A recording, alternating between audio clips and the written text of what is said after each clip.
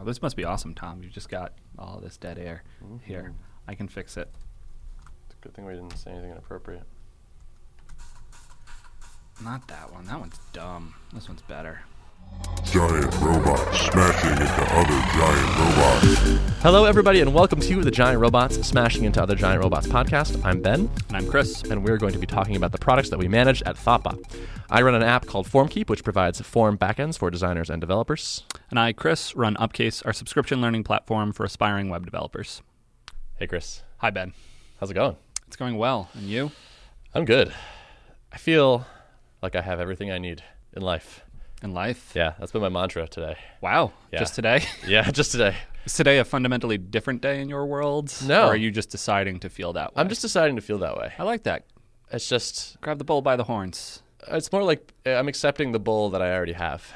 That's the key. Acceptance is core. I don't need to grab anything. Like, everything is just already... Everything's going fine. Everything that you have is already... Anyway, that's awesome, Ben. I'm really glad. I feel good. So let's talk about what happened. Let's talk about what happened. Yeah. So one thing that happened is we announced a Vim. Well, I loosely announced a Vim course. I threw up a Gumroad page. I wrote up a description and tweeted it once, which in the olden days, in my younger days, that I would have considered that having launched it. In reality, I was actually just looking for feedback from people. Like, people can buy it. That's legit. Right. But I'm also I kind of want feedback on, like, the copy and whatnot. Well, you had an initial one where you were asking about naming and what kind of audience and naming should we go with for this, and the two kind of informed each other, and I think that was an interesting conversation. Yeah. Now it's a real thing with a page where people can purchase. Right. So step one was I threw up a gist of like, hey, here's like 7 different names. Like, what do you like? And I made the mistake of asking for new suggestions, and they were all there. I mean, it was fun. No, yeah. But I was like, never mind. I actually don't want suggestions. Just pick one of these. People were being punny and whatnot. But I think it's interesting. We chose name and subsequently, I think, content that will be a little more, not introductory, but more, you get Vim, you understand it, but you want to go from not using it every day to using it every day, and that particular theme being what we want to focus the content around rather than super advanced. Right. So, what did we pick? Become a daily Vim user? Yeah, I think that's it. Become a daily Vim user. And so it's targeted at people who have maybe tried and failed to become a daily Vim user. Or want that aspirationally but haven't made it happen yet. And yeah, so I haven't we haven't actually done any marketing in reality. Like old me would have thought we had, and like, oh man, we're done marketing. But in reality, I want to blog about it. I want to talk about it on this podcast. Check. Talk about it on my Vim Tips podcast. Reach out to Drew Neal, ask him to promote it. I have a bunch of ideas for how to actually promote this thing. But I'm excited. I think it will be good. I think you and I do a good job with this kind of thing. So if you want to learn Vim and you want to do a live course, so it's April 13th at 2:30 p.m. to 5:30 p.m. Eastern time. So if that is a time you are available and you want to up your Vimming, then you should take our course. Yeah. So I think interesting to talk about kind of the idea behind it. Initially, you pitched me on it outside of the podcast and then inside of the podcast. Yeah. And what you had initially described was something that some would call a webinar, despite the term having loadedness to it, but more of an informal kind of like, hey, we're going to be talking about this thing and treating it strictly as essentially a sales tool, as an inbound marketing tool for Upcase. Right. With some internal conversations, particularly Chad, our CEO, commented in and said, what if you were to actually make this a formal workshop like we did historically, charge for it, make it a little bit more formal of a thing, put a little more effort into structuring the curriculum and have a curriculum to it. Personally, I'm much more engaged by that as a mechanism. Just kind of chatting about Vim is something that I do, but in the sense of putting it out into the world, I feel better if I'm going to purposefully prepare a thing and all of that. So I'm excited about this now. It is kind of an experiment in seeing, how will this work? Will this be a one-time infusion of cash, which is useful, or will it also lead into longer-term subscribers in Upcase, and what will the kind of subsequent lifetime value of them be? But it's interesting. It'll be a fun experiment. I'm excited to do it. Yeah. I got a great question from somebody because I said in the description that we're going to record it and give people videos. And he says, is the best way to get the videos, I can't do the course, I'm not free, but is the best way to get the videos to register for the course? Or will they be available for cheaper later? And I was like, that's a really good question, and I don't know yet. It is. The thing that's interesting to me is, like, On-Ramp to Vim, the course that's on Upcase right now, I think both of us came out of that and still look at that as, like, that's kind of what we have to say. If you want to really use Vim and get why Vim is interesting, we did that. There's a lot of content there. I don't think it's quite 3 hours, but it's, 7, 8 videos, and each of them is 20-something minutes. So it's a good amount of content. The thing that it lacks is Q&A and unique kind of focused perspective. So in the sense of getting the video, for someone that was there, great to be able to refer back to something that they heard in it. But from an outsider perspective, I think On-Ramp to Vim is probably the better thing. If you just wanted a video. If you just want to learn Vim, if you're not attending this, then some of the value of it is lost, because the ability to ask a question, to actually say, like, in my particular day-to-day, I do X. How would you, Ben and Chris, recommend that I do that? And so that's where I think if you're not going to be there for the main thing, and I'm kind of selling people out of buying our videos, so whoops. No, buy our other videos on Upcase. But I think that's the interesting aspect of it. And so that's what would stand out to me. Yeah. So then let's say that we won't release the videos, I think. Publicly, I don't think so. But if there's a real demand, if people really want it, and I think that's, like, it will be good content. I don't know. It's an interesting question. Right. But for me, if I were a consumer of this and looking at it, I don't think I would want to attend the thing, because the opportunity to have those conversations seems valuable. But to just get a static video after the fact of it, I would almost just be sad, because I'd be missing out on those conversations. So Sure. But we'll figure that out. Cool. So what's going on in FormKeep land? Oh, I had 2 really interesting conversations in the same day this week. And they went like this. One person was interested in using FormKeep for personal use. And he asked me, hey, $9 a month is pretty steep. Can you do something about the price? It's just for like a small form on my site. And I was like, well, would you pay $50 a year? And he said, I guess I could do $5 a year. And then that same day, I hopped on a call with someone who is one of FormKeep's larger customers. And we were talking about the new pricing change, which is the thing I want to cover next. And he wanted a bunch of forms and was, in a very quick way, agreed to $500 a month as a pretty good price. And was like, yeah, that sounds good. Cool. Let me know what else you need. Without terribly much thought. Totally. Was like clearly like one of the like least important decisions of his day was deciding what happens to $500 a month. And I was like, businesses versus consumers. This is, I mean, a lesson that I knew already, and yet it was kind of beautiful to see both those things happen in the same day. Well, so I definitely think it's that same lesson, like you said, teams/companies, corporate plans, enterprise plans, whatever it is, there's just a lot more money available there. People will not take issue with the prices just nearly as much. So that's awesome. But I continue to think, so I think your takeaway from this is, do businesses go for the bigger enterprisey plan, and kind of like, we don't have an offering for that lower end? I'm still a fan of the idea of trying to cover both. So a very feature-stripped version for individuals, and that gets them in the door, gets them used to it. I think like Travis is an example of something that I've used. It's free on open source, or it's free for personal use. But then when I'm on a client, it's a no-brainer to throw on the, I don't know what it is, say $200 a month expense for that. No one really bats an eye at that. But it only got on the project because I had familiarity with it from my side work.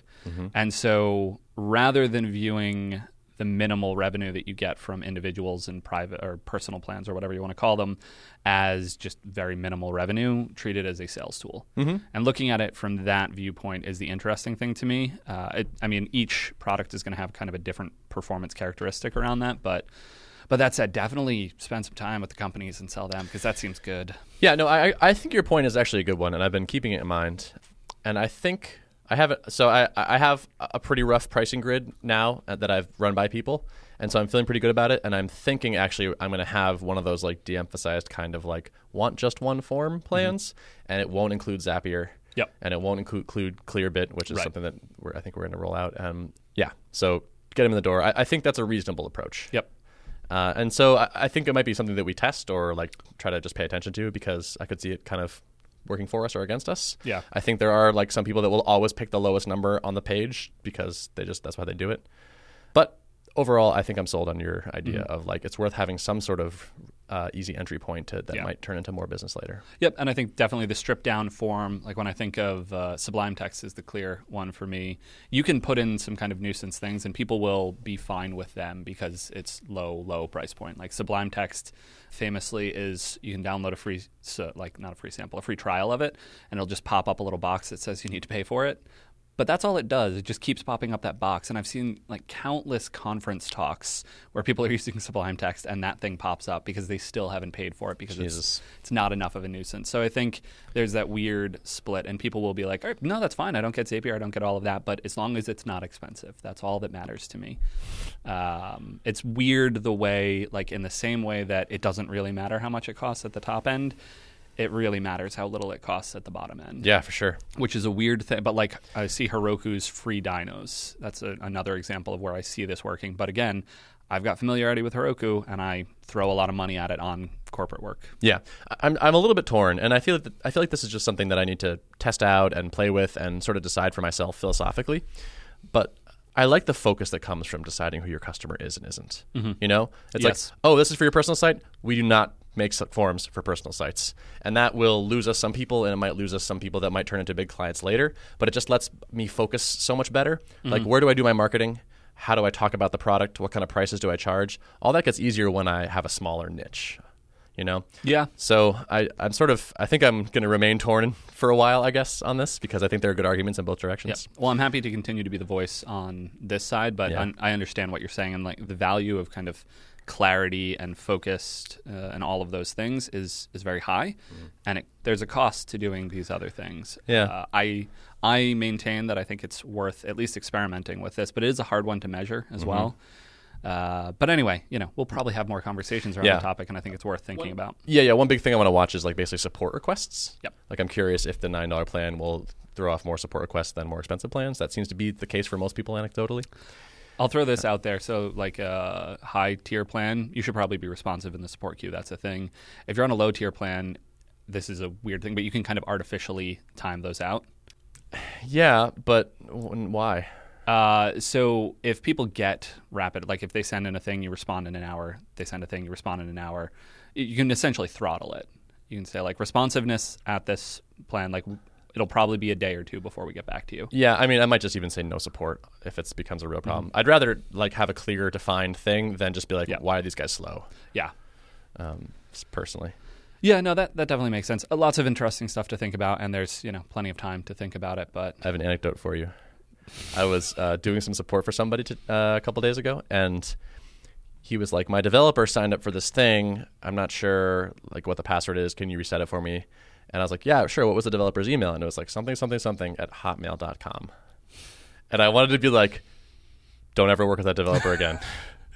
Now we shouldn't draw conclusions based on, but we shouldn't, or should we? I don't actually know what Hotmail looks like anymore. Yeah, me either. I haven't used it. Like I used it way back when, and it was not great. But they may have, like I think Yahoo at one point put a heavy effort in. It's basically like Gmail at this point. And if you've had it, Yahoo bought Hotmail. No, I'm just saying Yahoo, as at yahoo.com would be another email address that I'd be like, oh, why aren't you on Gmail or a personal domain, personal developer person? But, Yahoo put some effort in, and like maybe it's a thing that they don't care about as much, but that doesn't. Anyway, we're going.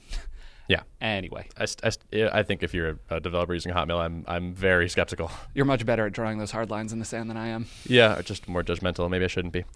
So one of my goals for this week was to talk to people about pricing. And I said 5 people. I got technically out 5. It was only 4 calls. One of them had 2 people on it. So, I have even more scheduled, though, which I feel good about. And I've actually I've talked to a mix. So I talked to some of our biggest customers. I talked to some of our newest customers. I talked to old customers that have one form. So there was a pretty good smattering in there. But the calls with the big agencies were like really the most encouraging. They were really happy with the product. They were very happy to set up sites and have FormKeep basically be a forwarding service. So like the leads come in and they go through FormKeep, and then Zapier takes them and throws them in a Google Sheet. Right. And the client does not know that FormKeep is involved, and they never log into our interface, and they don't like the agency pays the monthly fee and also charges them for hosting, I imagine. And they love that. And that's great. And I think I kind of like that UX overall. Is like once you set up the form, our goal is to have you never log back in, roughly. Like we're just the glue that keeps this thing going for you. Yep. I think that's kind of an awesome place to be, actually. It's got some interesting aspects to it, yeah. Yeah, it was cool. So I'm talking to these big agencies that want a whole bunch of forms and are willing to pay us a bunch of money. And I was like, oh, by the way, like, would you like to do annual pricing? And they're like, oh, yeah, that would be much easier on our accountant. It's just like, oh, my God. So I could just bill you a whole bunch of money up front? And they're like, yeah, totally. It's, man, I love you businesses. Yeah. So thing. I got to get some teams. Yep. So the pricing work continues, by the way. The Bernard is continuing to push on that. I've been doing some prioritization of the stories and whatnot, but we are looking good. Between him and me, our mutual goal is to try to launch this next week. To roll the pricing out. Now, I'm not 100% sure what that looks like exactly, because we're not going to just next week move every customer over to the new tiered pricing. So our goal is to support all the old customers on their current pricing, right, and then figure out what to do with them. Right. So put up a new front end. So anyone that's newly landing on the site, they're going to see the pricing grid, have to choose one of those options. Yep. And then existing customers, they stay on their legacy plan until perhaps you grandfather them in for 3 months and then something. Something like that, yeah. And if they want to change if they want to add forms or remove forms, they'll probably have to move to a tier at that point. Right. Make a decision then. But that's how it's looking right now. Cool. But I'm really excited because just everybody I talk to is really way happier with the tiered pricing. So I had a hunch this was the thing, and every customer I've talked to so far has been like, oh yes, tiered pricing, that's much better. So I'm feeling really optimistic about what this is going to do for us. Awesome. Are you comfortable yet talking about the tiering and what the breakdown is? I'm so excited to talk about it when you're finally ready, but it sounds like today's not the day. It's pretty close to ready. I think I actually have the numbers that we're going to go live with, barring some surprising thing. Okay. Do you want me to? Well, so actually for me, the more interesting thing is not necessarily the specific numbers, but roughly this and a multiplier of that and a multiplier of that based on these elements. So what are you differentiating the different tiers on? It's almost more what I'm interested in. Yeah. So the main thing is number of forms. Okay. But also, I haven't quite decided where these fall out, but also the features I have to sort of throw in there are removing the branding. And so that includes specifying a custom redirect URL or not. So I think maybe at the $9, whatever, at the base plan, you probably have to use our thank you page. And if you have auto response emails, they'll have our logo in them, and you won't be able to turn that off. Yep. Kind of thing. So branding, Zapier integration. The big agencies say that's their killer feature. All the bigger, the smaller people are not using it as much. The big places say it's essential.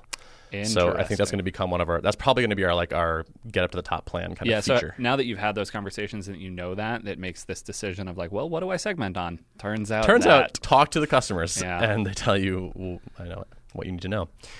So that's going to be kind of the top 2 or so tiers, I think, are going to be Zapier if you want that. 3 tiers, is that the plan? I'm leaning, honestly, towards 5. Uh-oh. If you have, Ben. I know. So if you count the $9 one form thing as a tier, so I think there's going to be basically 4 main tiers that we'll highlight in the grid, and then maybe that one line, hey, need just one form kind of thing, as an extra, cheapo option in the bottom. But I think the form counts are going to be roughly one form for the base thing, and then 3, 10, 30, and 75, I think it was. So up to that many forms. It sounds like in the conversations that you've had, the Zapier integration, that has been a standout feature in the kind of API hub sort of thing going on. That's killer. Yeah. The differentiation based on number of forms. Does that seem to make sense to them? It does. It makes sense to people. Okay. It's still imperfect. So ideally you would charge exactly for the value you provide. There are, one of the agencies said, I tell our clients it's $9 a month and they just sign up for it. And they say, well, that's effectively nothing. And it's because they're a large enterprise and it is effectively nothing.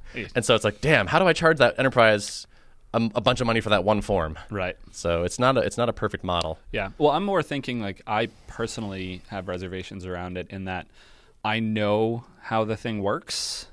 And I think people outside of it could probably guess how it works. And you're not selling forms, actually. So coming back to that distinction of form versus endpoint. But when you sell an endpoint, it really is all the same endpoint with a parameter on it, right? What do you mean? You just have something in the Rails routing layer that says, cool, I receive post requests here. And those post requests are differentiated by some factor.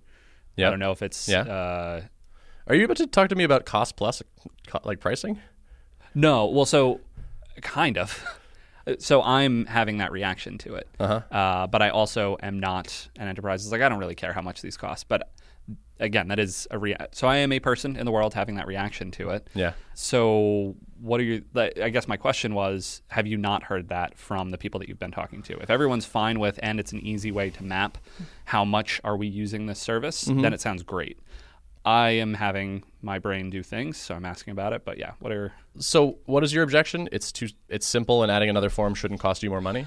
It doesn't seem to map to the actual work that's being done, to the extra value that I'm getting from. I think of it as number of submissions. I know that that's also a faulty measure of it, but number of submissions at least seems more representative to me.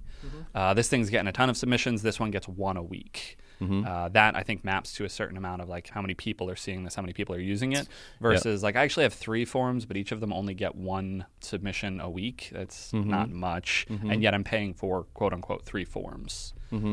So basically, my question is no one else saying that? Because if no one else is saying that, ignore me, because my voice is useless in this conversation, and you figured out good ways to differentiate your pricing. But if you are hearing that, then what do you think about that? So I haven't heard that about the new pricing. I do get objections all the time from people saying this forum only gets a handful of submissions.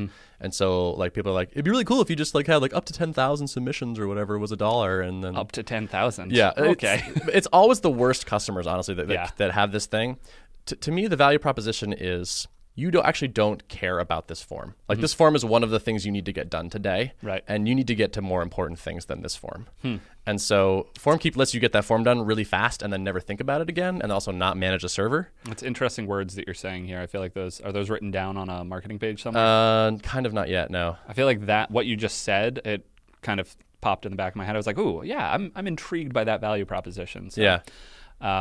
That's sort of the benefit versus the feature kind of thing. Exactly.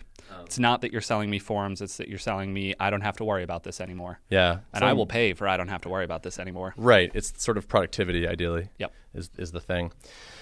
So it seems like the people that are charging customers to work on their sites seem to grasp that pretty fast. Right. They're like, we just want to get this over with and move on to the next thing because we get billed by the hour and we got to get a bunch of stuff done. And so they're like, yeah, you saved me a bunch of time and I don't have to worry about the server. Sweet, I'm on to the next thing.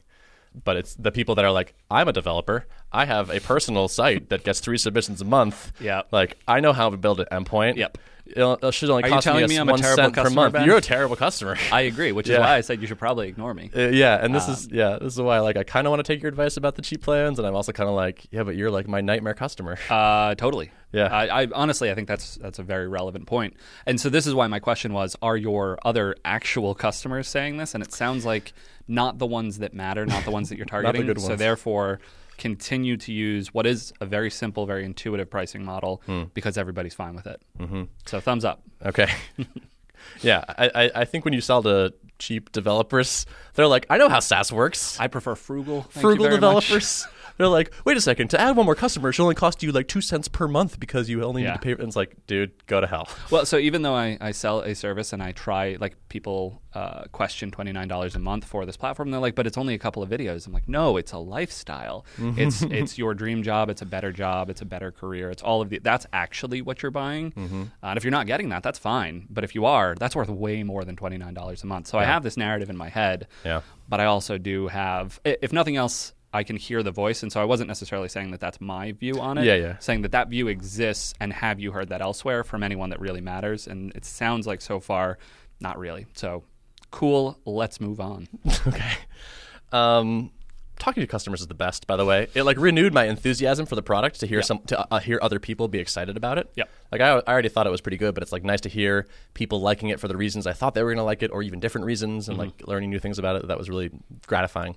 And one customer I talked to who was on the larger side said, yeah, we're actually really happy with FormKeep. We're going to make it, we're writing up a document now. It's becoming part of our standard procedure for like making new sites. There you have it. Like forms, just use FormKeep. Yep. And I was like, awesome. That's what you want to be. Yeah. It's like, and that's why I think the like entry-level developer thing can be super valuable, because at the top end, it's just like when we make forms, we use FormKeep. And if you can get into that, that's awesome. Right. Yeah, and who knows where they found about it? Yes. Though, so like you, kind of a false dichotomy, I would say maybe. Yeah. But that's where we want to be. Yep. It's nice to and it was like the business thing, right? They're like we've determined this is a fast way to solve this problem, therefore use it even though it costs money. It's like yes, right, great. So that felt good. But that's it for me. Cool. All right. Well, I will try and move through some things quickly. I'll say I'm in a weird spot where I'm feeling good.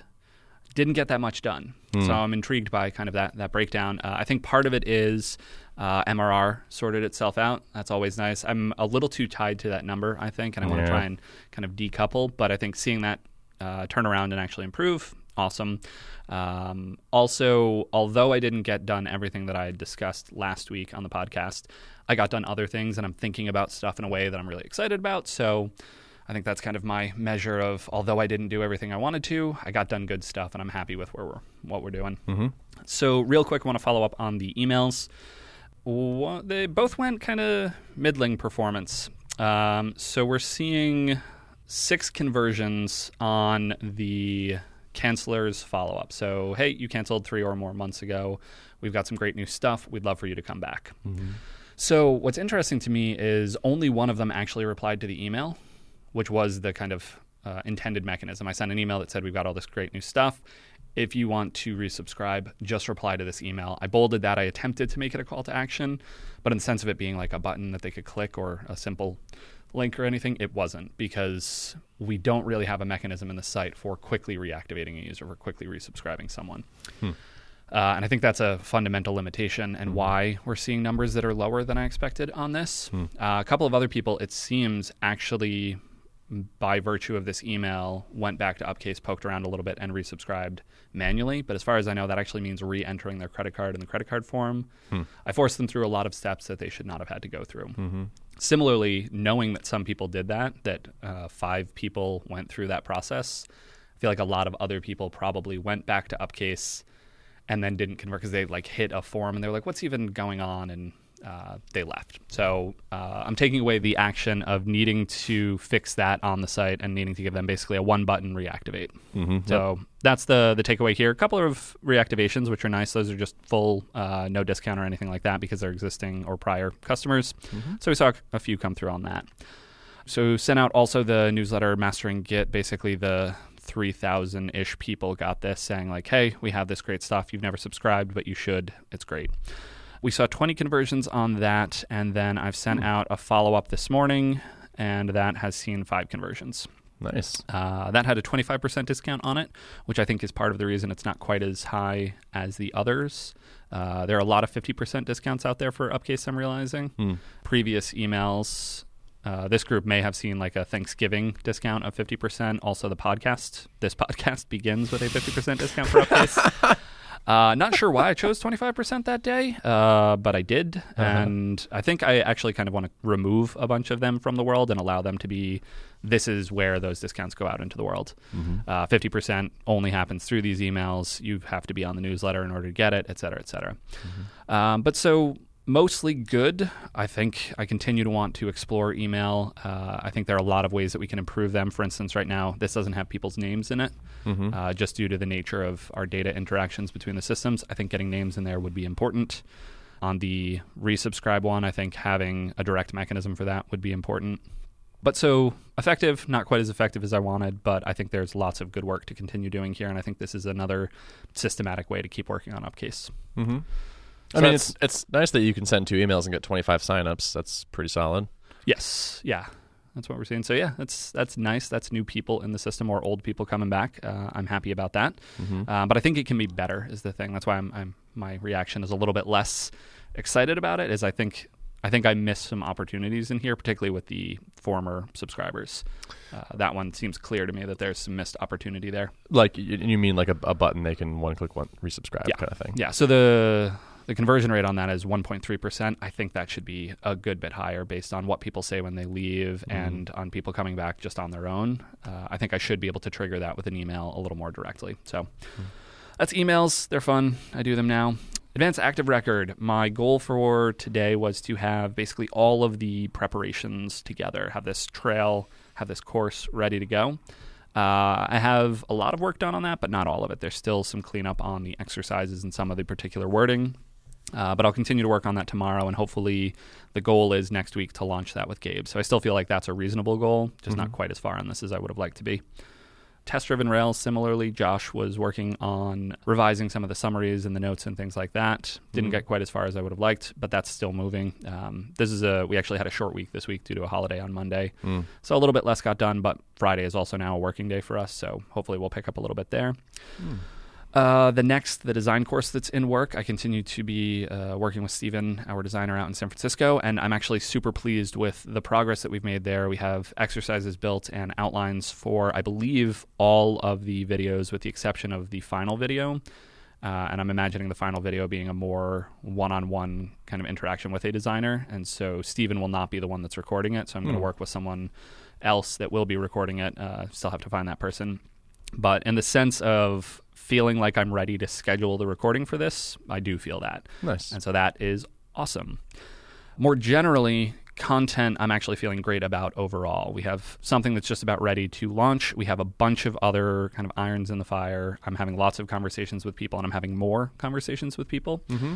So, for instance, Harry Schwartz, another developer here in Boston, is working on another course. I'm particularly excited about that one. I think it'll be a nice addition. No spoilers yet, though. No? Got to get a little further. A little bit further. We're getting there, but... with that course, we also just had a general conversation about the structure of the content on Upcase. So we have a lot of good stuff, but one of the common things that we hear is like, where do I start? And where do I go after I do that? And how do I know what to do? And so Harry and I had a really good conversation that gave me a better mental framework for thinking about the content that we have, thinking about the content that we want to develop, and then potentially a mechanism for showing that to users and allowing them to better navigate sort of the graph of the content on Upcase. So I'm excited about that. When we started talking about it, my eyes kind of lit up and I was like, oh yeah, I'm seeing things differently now. The world is more clear. So I'm excited about continuing with that. And particularly, I think it's a really great mechanism as I go out to San Francisco next week and I'm working with Gabe, trying to introduce him to what we have, to what I think we want to have, and kind of measure up the delta there and figure out what we want to prioritize working on, and then what that might look like in also the broader curriculum sense. So I'm excited about that. That's all good stuff, I think. Do you feel like you have a good enough sense of where people want the curriculum to go, like customer-wise? So one of the things that we've done in the past is do a beta trail, and that was offer up a couple different options and then see what people are most interested in. And Active Record, the Advanced Active Record course that Joe built, was the winner in that case.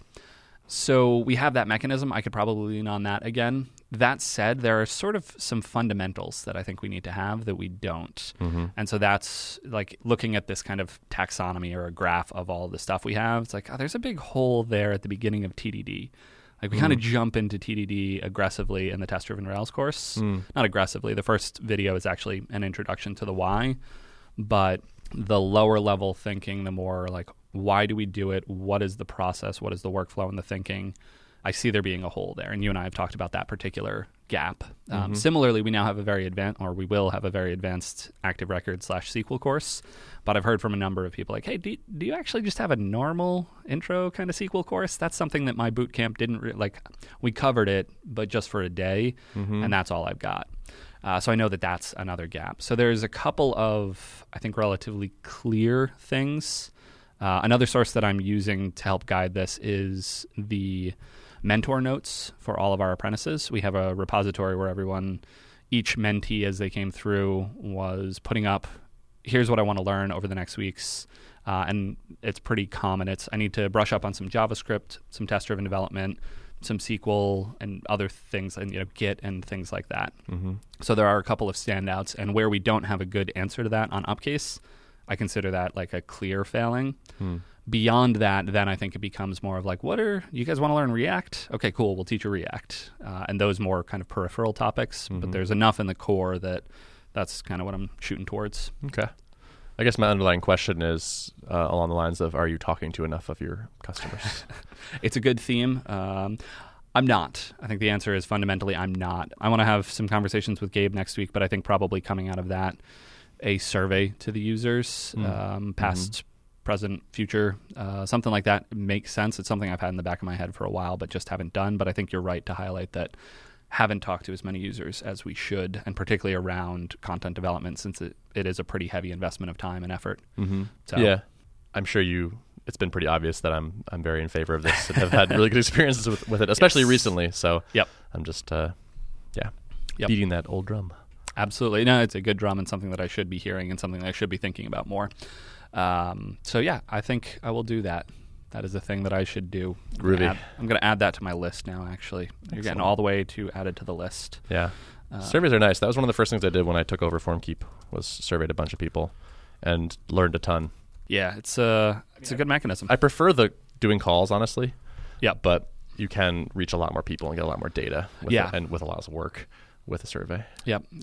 So there's the survey for more generally, like what kind of content do we want to have? But at the other end of the spectrum, I think I would like to shadow a few people just joining Upcase and starting into that. Like, okay, what do you see? Where do you click? What that would do be you? Awesome. Yeah. So I think both of those are things we haven't done in a while and things that I definitely should be returning to. So yeah, I'm actually going to put that on my list too because that seems important enough. So the last thing that I talked about was adding some links. So we have 2 videos right now. Sorry, I wanted to touch on something before you do absolutely. that. So I wrote some copy for the email where I asked people to take the survey, and I think it's decent because I really wanted to not write a crappy survey email, and so this is an area where I do think you shine. Well, thank you. So do you want to hear what I wrote? I do. I got a pretty good response rate. I think it was pretty decent. So I said, hey there, I'm Ben, one of the developers working on FormKeep, the form backend for designers and developers. I thought it was nice to sort of say, like, I'm one of the developers. Like, I'm going to get this stuff done. I'm also a developer. Anyway, over the next few months, we're going to be investing heavily in the product, and I want to make sure we're building the features that you want. To ensure that happens, would you please take this 5-minute survey? I'm only sending this to a handful of our active users, so every response counts. I know it won't be the highlight of your week, but it'll mean that future FormKeep changes will make it even better for you. Side bonus, the survey is entirely keyboard navigable, no mouse required. And there's Thank you to the 100th power. To the 100th power. Yes. You use a particular service for that. Typeform. Typeform. Yeah, I've heard good things about them in general, so I will probably be using them. And there were a few lines in there particularly that stood out. Yeah, I like that. I will probably borrow that if you don't mind. Yeah, it worked pretty well. I was like pretty happy with it. Because as any human on the internet, like you get a ton of survey requests and they all look the same. And so I was like, how do I make a survey request that's not quite as lame as all the other ones? Yep. So I'm gonna send this over to you. I appreciate that, Ben. Yeah, no problem. So the last thing that I had talked about last week that I wanted to get done for this week were links. So we have videos for Factory Girl and for Gitsha, the Git shell. And so I wanted to get links on those READMEs pointing at those videos. So Factory Girl, that one's in there. That's nice. On master. Gitsha didn't have as clear of a point to introduce it, and as such, I confused myself while starting to open the pull request and did not. So I need to continue with that. But we have one on Factory Girl. Happy about that. We have more of this type of content coming out. I think it's a valuable thing to have on Upcase. I think it's something that people are interested in, the Thoughtbot open source generally.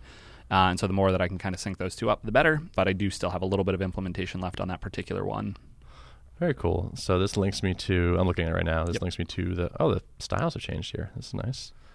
You're talking about the notes section? Or the yellow box? No, you're probably not seeing the yellow box because you're signed in. I'm seeing the notes section. Yeah, notes section was a nice update. I'm very happy with that. Yeah, that's good. And then I got a video, 25-minute weekly iteration on Factory Girl fundamentals. Yep. So you are a signed-in user, so you will just see that. If you are a signed-out user, you can actually pop into a incognito window. Let's see. Oh, that is very yellow. It's very yellow. You're not going to miss it. Certainly not. This video is a preview. Want to see the full-length video right now for free? Sign in with GitHub for free access. Yeah, that's probably going to work. That's the idea. And so with that, once they sign in, they get a welcome email from us at Upcase saying like, hey, we saw that you just signed up. We're happy to have you on the team. And so they actually get that video immediately. There's no other kind of hoopla there. So they're watching that video. There's a few other bits of free content. And I think one of the things I'd like to do is be able to better direct people to, hey, you just signed up. You're not yet a subscriber, but let me show you some of the other cool stuff that you can take a look at. So improve the kind of first email experience that they get from us. But that's the idea. This is a tricky problem, but when I'm here as a non-signed-in user, I have basically 3 prominent calls to action plus one more, basically. So I have like sign in with GitHub for free access is a big yellow button. Almost right next to it in the header is the subscribe now, which is also a big yellow button. So you are on the Factory Girl one. Yep. So if I scroll down a little bit. Yep. And then I'm guessing the third is the drip widget. The drip widget. Yes. So one thing that I will say is the header link should not be yellow until you scroll past the other CTA. The timing might not be perfect in kind of the vertical, but we did purposefully try and do that so that we have only one CTA, but then there's also the Dream Job. I'm not sure how to balance that because Dream Job works really well for us, but I think also this actually giving people free content very quickly, showing them the value here in Upcase. You know what you might want to do is don't have the Dream Job thing on this page, and then when they sign in with GitHub for free access, you pitch them on the drip course. Yeah, I like that. This is a Brian Cassell thing, the guy that runs Audience Ops. So he's all about having a bunch of different ways into the top of your funnel, but then all those ways eventually point to the drip course because the course points to the product. Yep. So it's like he basically always has it so like a week or so after you trigger the initial thing, it's like, hey, by the way, we have this really cool course. Just click here and we'll add you to it. Yep. And then everyone has the option to that. And you don't have to like do the CTA on the page. Yeah. No, I like that a lot. And I think if I'm understanding you correctly, that would be specific to like this video is freely available, but other weekly iterations are not. So if you do land on that page, then still have the dream job pop up. I guess it depends. Like, I feel like you kind of got to pick one thing. Yep. Do you want them to subscribe? Do you want them to sign in for free access, or do you want them to subscribe to your drip course? Yeah, no, it's definitely relevant. It's something to think about. Because so there's 3 things plus the video. So it's kind of like, which of these 4 things do I want to do? It's like I mostly want all 3 of them to get out of the way so I can do the video. Yep. But like, I don't know, might be good to just pick one. I definitely agree with removing the drip widget when I can give them something for free, when I have a really good CTA. Like, you give me nothing, I give you a free video. But then following up on the next time they're landing on that page, they can see that. But good notes. Thank you, Ben. Yeah, sure. That's that. I think that sums me up. I think we can dive into the questions and round this thing out. Okay, cool. Let's do it. So why is the product better for your customers than it was last week? Weekly iteration. That's about it, unfortunately. Okay. What have you done to acquire more customers since last week? Follow-up email. Also, I forgot to mention this, but the header, the behavior of that header, previously it was if you're signed out, if you're not signed in at all, you're a guest, you'll see that sticky header that kind of follows you up and down the page with the subscribe CTA. If you're a subscriber, you do not. Now we also have that for the sampler. So if you're visiting, you're watching a video, you're coming back. That's the whole game that we're trying to play. That's good. So now we have more prominent, consistent kind of visual stuff there. Cool. What did you do well that you should repeat?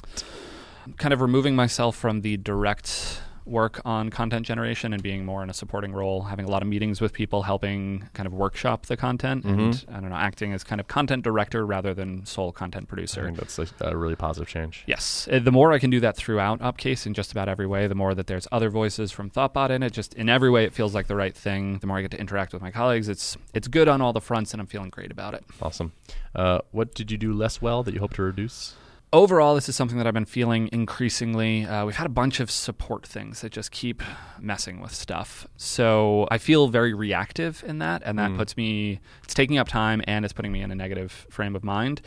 But it is pretty much 100% reactive, at least of late. So I would like to move into a mode where I'm a little bit more proactive and I'm trying to purposefully solve some of the repeating issues, get that solved, don't have to deal with that support issue anymore. It's not like there's something that's super clear and I could just go in and solve it in 2 minutes, but there are kind of fundamental things in billing that are a little less clear. Probably a help page with an FAQ or things like that would help a lot. I mean, on the theme of delegation, these would be great things to pull in someone who's not on client work. Yeah. If you can come up with a list of 3 or 4. So I basically need to like set aside a small-ish body of time to do that work, and then I think there's clear steps that I could delegate pretty easily out. But I've identified that I need to write that list. Now I need to write the list, then delegate definitely feels like the right thing after One that. thing I've been liking on FormKeep is we have our normal like left to right like stories flow through the board. Yep. But we've had a couple big things come up recently, like the Ember removal and the pricing change, and so we've made them their own column. And so it's just like everything in here is pricing, or everything in here is Ember, and it's just nice to see like this is the list of those things. Yeah. And like ignore like I made a paused column, so it's like ignore everything until this column is empty. Right. Kind of thing. Yep. So that's been nice for us. Yeah. You could just throw some cards. What do you hope to do by next time? By next time, I would like to have launched Advanced Active Record. So this is going to be a little bit longer of a time between podcasts too. Yeah. So next week, or the next episode that you hear, I will be interviewing a person. You are gone. And then the week after that, I am gone. So I think there will probably be 2 interviews in a row. Oh no, I think that we're going to drop that week. I think for our audience, they will continue to get a weekly podcast. I think they won't. I think is the point. Okay. I think there's 1 week skipped because you and I have like corresponding PTO that is just, or not PTO, but not in the office time. So anyway, the important thing is it'll be a while before we talk in this manner again. Correct. So I'm going a little bit bigger than I normally would. So I want to have launched Advanced Active Record and be in marketing phase for that. And I want marketing to be a more continued kind of long effort, but I want it to be out there in the world. I want to have scheduled the next course recording, whichever that happens to be. So I want to have the content ready and have a shooting in the studio scheduled. And then I think beyond that, it's really just about getting Gabe up to speed and figuring out. I think there's a lot of figuring out that he and I are going to do of what is next and what is most important. So basically getting Gabe ramped up on the project, getting him to the position that he understands all of the various things that we're doing and feels comfortable with them, and then also figuring out what's next. But so those two big things related to content, lots of little stuff, but yeah. Cool. What is your MRR? MRR is back up. I'm very happy with this. So as of last week, we were at, I think, 33,586. We are now at 34,349. So we picked up $763 in MRR in a week. Sweet. So the interesting thing, just to pause on this briefly, last week, my MRR was down. I was not super happy about it, and I didn't really understand what was happening. Looked as though there was some behavior around the discounted users that had come in via the email sequence, but then it just popped back like crazy this week, and it didn't have a related increase in customers. So customers actually dipped ever so slightly while MRR was increasing. So I had a back and forth with the folks at Baremetrics who produced this MRR graph for us. And it was my attempt to be like, hey, I'm seeing some weird stuff here, and I know you guys just changed the calculations. Can you help me understand what's going on? And what's great is I actually had really positive customer support interaction with Kagan from Baremetrics. But he also showed me that part of their new metrics system has this thing called revenue breakout. And so you can basically click that, and for any given day, you can see exactly all of the events that caused a change in your monthly recurring revenue and exactly what they were. So this person changed plans, that increased it by X. Where is that? That is the little brick sort of icon above the MRR graph. And I think it's also on active customers. Yeah, so I was basically asking him in the email, like, hey, these numbers don't make sense to me. Can you help me understand them? And what I really wanted was, can I see behind the scenes? I want to understand this calculation better. And so A, he told me, yeah, this does seem to be real. Your MRR went up. That's great. B, here's how you can understand that a little bit better in the future. So it's a nice improvement to Baremetrics, which I think they're have been rolling out over the past few weeks. And they're probably going to be talking about it a little bit more. But I was super happy to see that and to get a little more clarity into the numbers. Yeah, that's cool. That said, the interesting thing that came out of it is there was a dip and a subsequent increase. And the increase is more than the dip, so that's good. But the thing that I think I'm taking away is we lost a bunch of the low value, the discounted users from there was a number of people that churned directly from that New Year email. So that caused the dip. But those who didn't churn then convert their MRR essentially doubled. Right. And that caused, for everyone that basically stayed around, I've now seen this spike as these become, according to the metrics calculation, a much more valuable user to us. Yep. So it all makes sense. It's all cohesive. We have more MRR. So it's all great. Cool. All right. Switching over to you, Ben. Why is the product better for your customers this week than it was last week? So I have an answer for this that I'm pretty excited about, which is... Well, one of the most common complaints I got when I sent out that survey was that people are seeing duplicate submissions in their submission list, and I'm not 100% sure what's causing that. We didn't find anything that looked like to be a root cause, like an issue on our end. So it might be, like when I look at the email addresses of people that are submitting to FormKeep, it's a wide variety of people. I think it might just be people double-clicking submit buttons. But so now we are filtering out duplicate submissions. So if you have all the exact same data, we just drop your submission on the floor, basically. So are you dropping it when you receive it? Yes. Oh, okay. Yeah. And I think this is a positive change. Yeah. Duplicates are no fun, and some people were saying they were seeing tons and tons of duplicates to the point where it made the service not even useful to them, which seems really surprising. But it's odd. Anyway, so now we calculate a hash of all the data that somebody sends us, and if it's exactly the same, then we say, okay, thanks, we got that. We don't need this again. Fun use of computers. Yep. Hashing the data. So that was a complaint that's been around for a little while, and I scrounged some downtime from Blake actually, and he fixed that. Cool, nice. What have you done to acquire more customers since last week? I tweeted about FormKeep. I saw that from my personal account. Yeah, not a lot of effort on this one this week. What did you do well that you should repeat? Talking to customers is just always awesome. I learned a bunch. I took a bunch of notes. I got some good data. I got some good language. I wrote down a bunch of quotes. I think it was just an awesome use of time. Awesome. What did you do poorly that you should reduce? Well, the downside of talking to people is that it wrecks my day in a certain sense. So it's really, I find it difficult to make productive time between like two calls when they're 45 minutes apart or something like that. And so I didn't I didn't do a great job of that. So maybe figuring out using some like OmniFocus contexts for like short work or something. Yep. I don't know, some sort of way of filling in those gaps. Yep. What do you hope to do by next time? So we have 3 weeks between the next time. That's you the and I idea. talk. Yep. So I want to launch the pricing, the new tiered pricing for all new customers. Awesome. I want to have a plan for what we're going to do for all the existing customers in terms of grandfathering versus not versus how long. And that's a thorny question, so that will take some talking. Yep. I think I'm going to talk to some customers about it. I want to have the marketing for the Vim course rolling along. Right. There's a good amount of things I want to do there. And also, I want to talk to a bunch more customers about what they want next once the pricing is live. I sense a theme developing, Ben. Yeah, I think I'm going to keep, Talking to customers? Yeah. I should probably start. Sounds good. Yeah. This will be the podcast of talking to customers. How about your MRR, up or down? It is up 1% to $5,201. Very nice. Yeah. Awesome. Yeah. Good week. Good week. You and I won't talk for a little bit. Enjoy your San Francisco time. Thanks. Yeah. Today's show was produced and edited by Tom. Oh, no, you didn't. Obarski. If you'd like to access the show notes for this episode, you can go to giantrobots.fm/184. Thanks for listening.